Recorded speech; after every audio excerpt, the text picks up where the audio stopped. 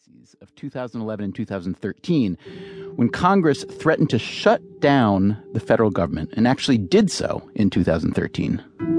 I mean, I was stunned that we would be at a point in the United States Congress that we were prepared to take the country to the financial and political brink to make a political point.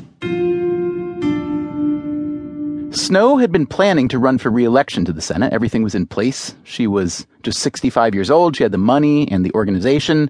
In her previous election, she'd won nearly 75% of the vote. But she decided that she didn't fit in this Congress anymore.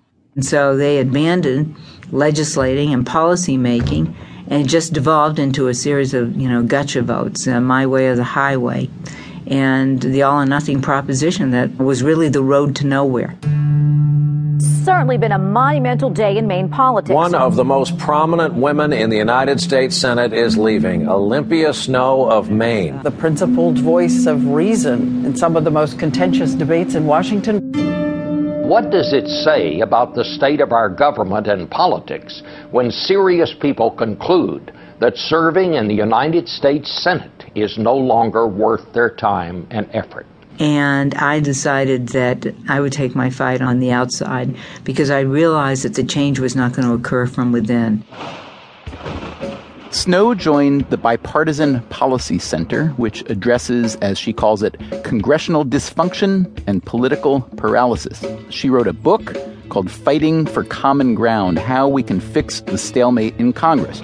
Many of her solutions have to do with recreating a bipartisan Congress, less filibustering and grandstanding, more regular meetings between majority and minority leadership, more regular meetings between Congress and the president, because that's how it was in Snowe's early years in Washington. But over time, moderates were purged from both parties, and partisan battles became more intense, more destructive. So, what's to be done about that? And since it's election season, we might as well ask a bigger question. What's to be done about all the other rotten things in American politics? Today, on Freakonomics Radio, we ask politicians and scholars, donkeys and elephants, and everyone in between, what's the one political or electoral practice that deserves to die? The idea that I would like to die, unmourned, buried as quickly as possible, no funeral. The idea that we ought to abolish. If I could do a single thing in American politics, it would be to get rid of doing away with the idea I want to kill, whose time is coming. Simply around the idea of blowing up the existing system.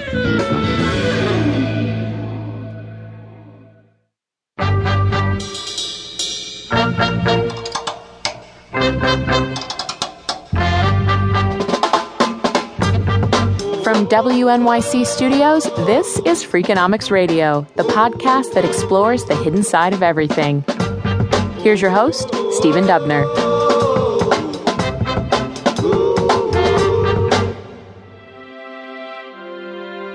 We Americans may love our democracy, at least in theory, but at the moment, our feelings toward the federal government lie somewhere between disdain and hatred. Consider these numbers.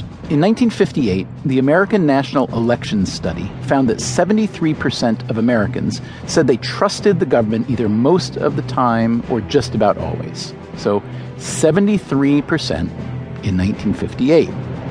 As of last year, that number was 19%. Congressional approval ratings have plummeted. They now range from roughly 10 to 20%. So it's probably no coincidence that the U.S. has one of the very lowest voter turnout rates in national elections among OECD countries, at just over 50%. The conventional wisdom is to wonder why so few Americans vote. But given the way we feel about government, the better question might be, why so many bother? That said, we keep having elections, relatively orderly ones at that. This year's presidential election has already proven somewhat less orderly than usual and may well get even weirder. So we thought we might do our civic duty here at Freakonomics Radio by taking a level-headed look at the American electoral system. Some time back, we put out an episode called This Idea Must Die, where we asked scientists to nominate a scientific idea that had outlived its usefulness. Today,